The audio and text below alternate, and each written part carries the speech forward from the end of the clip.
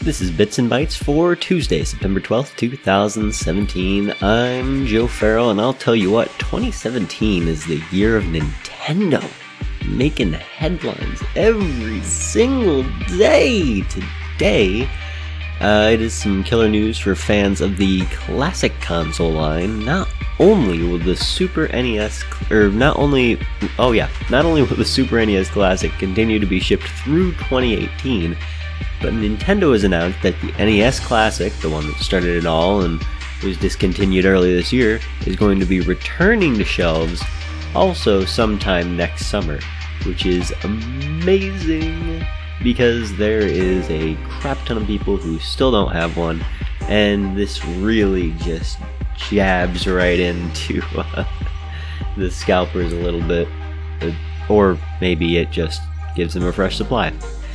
I guess we'll have to see. But news continues to flow out of Destiny 2, a PC...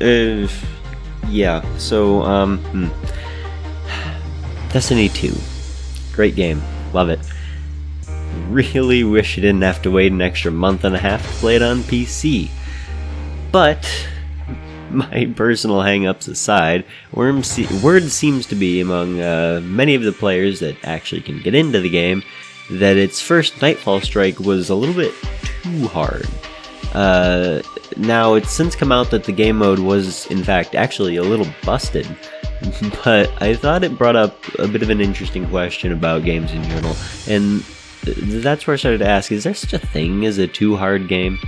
So, particularly when it comes to games like Destiny, where the whole thing sort of revolves around working with other players, it seems to me that I would prefer the game be difficult, especially when you're working in that sort of cooperative situation.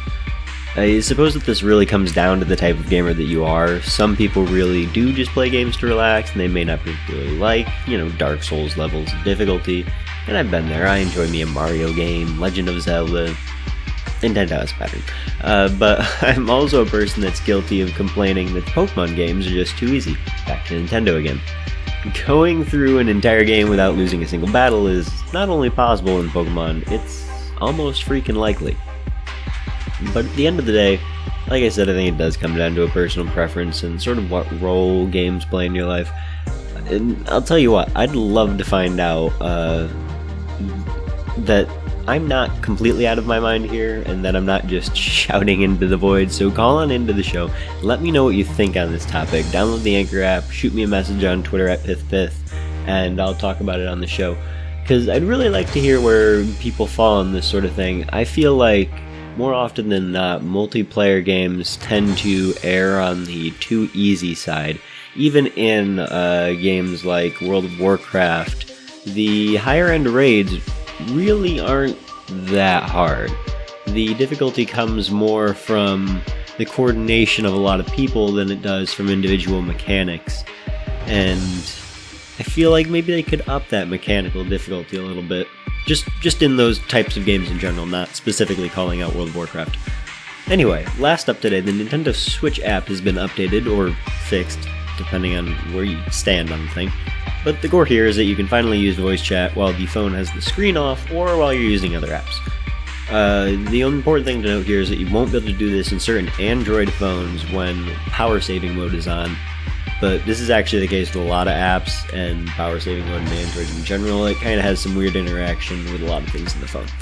The moral of the story here is Nintendo continues to inch forward as it moves into the 21st century of online play. Still not good, but hey, at least the games are pretty fun.